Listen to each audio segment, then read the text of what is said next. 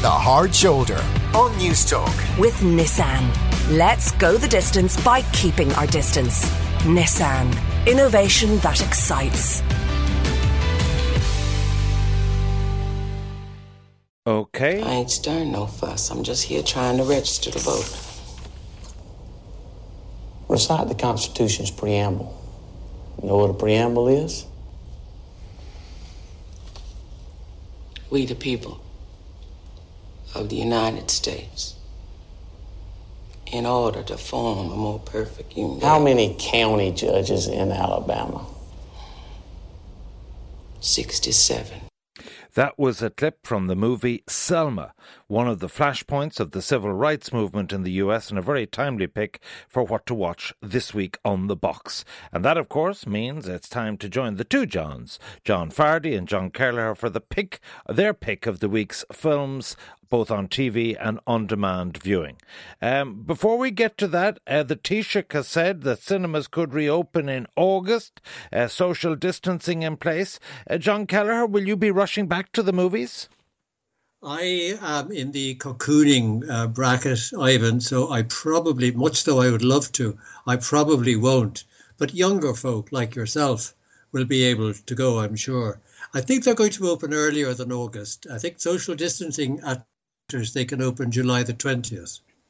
I think maybe what Leo meant was that in August, with if it did go down to 1 metre, there would be more movies, more cinemas opened and more people going.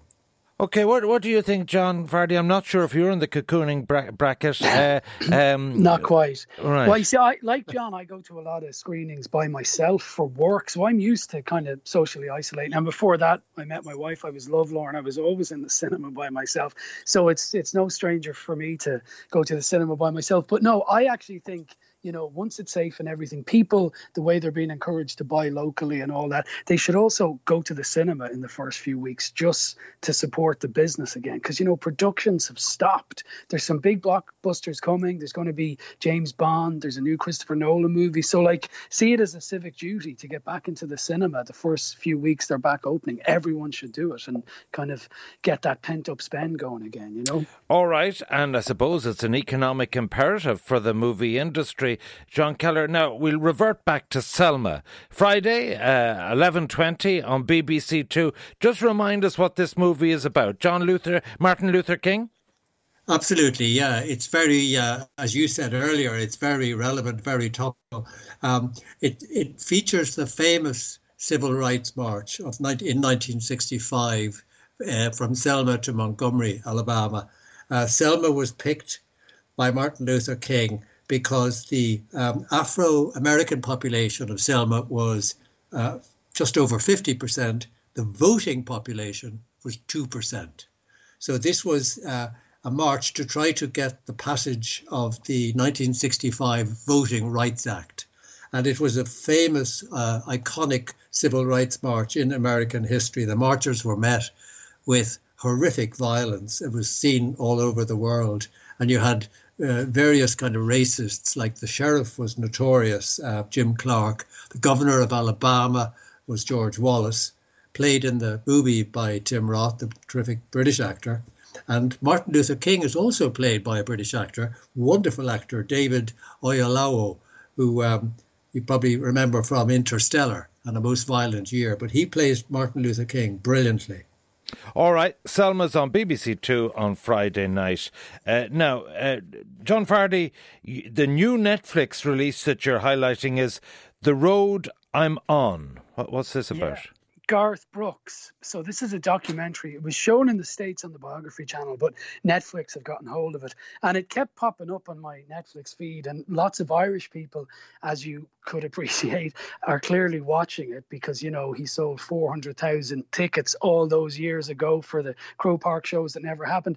And this is a straight ahead 2-part documentary about him. Now, you know, there's thousands, hundreds of thousands of fans of Garth Brooks in Ireland. So I felt honour bound to cover this. You know, his story is an interesting one. He's this kid from middle America who goes off to Nashville, doesn't quite make it, but then eventually does, becomes the biggest selling male solo artist of all time. More than Elvis, more than Bruce Springsteen, you name it. You know, retires for 13 years, marries Trish Yearwood. Like, there's an interesting story there. It's a good, straight ahead music documentary. The problem is it is ruined by him talking.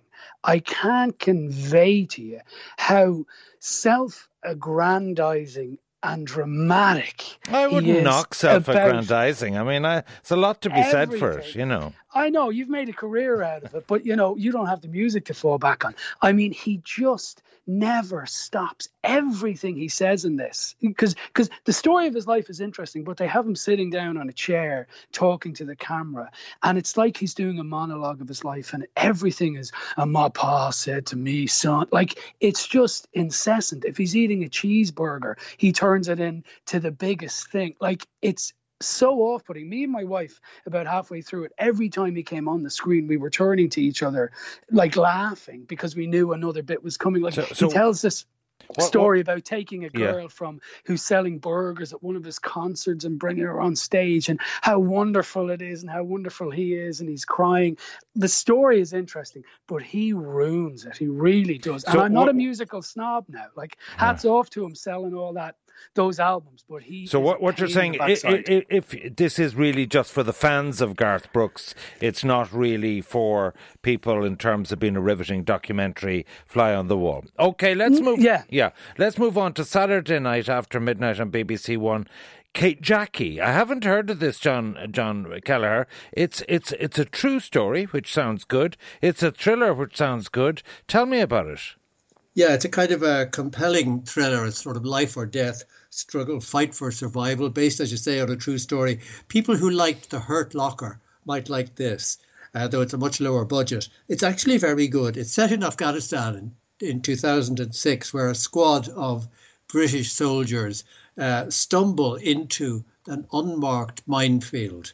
The Russians, when they left Afghanistan in the 80s, left behind them 10 million landmines. So the squad is trapped in this deadly minefield where even a kind of minor little move can have horrendous consequences. The suspense is terrific. There are some gory scenes. It's not necessarily I'm a bit squeamish, but I found it very, very good. The movie was slightly overshadowed at the time by American Sniper, which came out at the same time. But this is better than American Sniper. And by the way, the reason you mightn't have heard about it, it's billed in the TV guides as Kajaki, as you said, but it's also called Kilo 2 Bravo. I didn't realise that until I was reminding myself of it. You can't find it on IMDb under Kajaki, even though that's the name in the guides. So Kilo 2 Bravo, highly recommended. I liked American Sniper. It was a good thriller. And you say it's even better.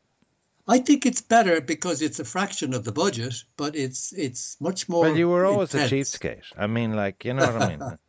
All right, Kajaki is on well worth a record after midnight, 12:35 on Saturday night on BBC One, which brings us to your TV pick on terrestrial TV, John Fardy, The Prodigal Son on Mondays. It started earlier this week, did it? Yeah, RTT, there was a two-part. Now, I think you'd actually like this. Basically, it's an interesting idea, a high concept, you might call it. There's a guy who's a psychological profiler for the FBI, and he gets fired, and he starts working profiling killers for a cop he used to know in the NYPD. The rub is that his father, played brilliantly by Michael Sheen, was a famous serial killer called the Surgeon, who was a surgeon who also happened to kill 23 people in pretty graphic circumstances. You don't see too much of that. And it's this interplay where he's called in to profile a killer in a case which bears remarkable similarities to his father. He hasn't seen his father in 10 years, but he decides to go and visit him in jail. And each week he's going to use the kind of persona of his father to help him. Michael Sheen is great in it. It's a bit hammy, it's a bit corny, but you know what? It's entertaining. Like, I did find it kind of compelling. It's not the smartest thing I've ever seen, which brings me to the fact that I think you might enjoy it very much. No, it is. It's entertaining. It really is. As I say, it's a bit hammy.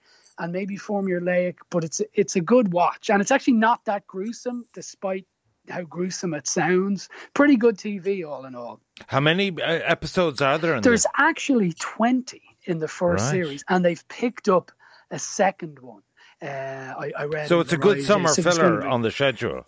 Yeah, well, I don't even think it's filler. I think it's entertaining. I don't think you'd be disappointed. You won't be bored at any stage. I mean, a bit hammy and a bit far-fetched, but entertaining. Yeah, Claire Byrne has got to take the summer off, so what else are they going to do at 9:30 on a Monday night? The prodigal son is the answer. 20 weeks off, the holidays they get.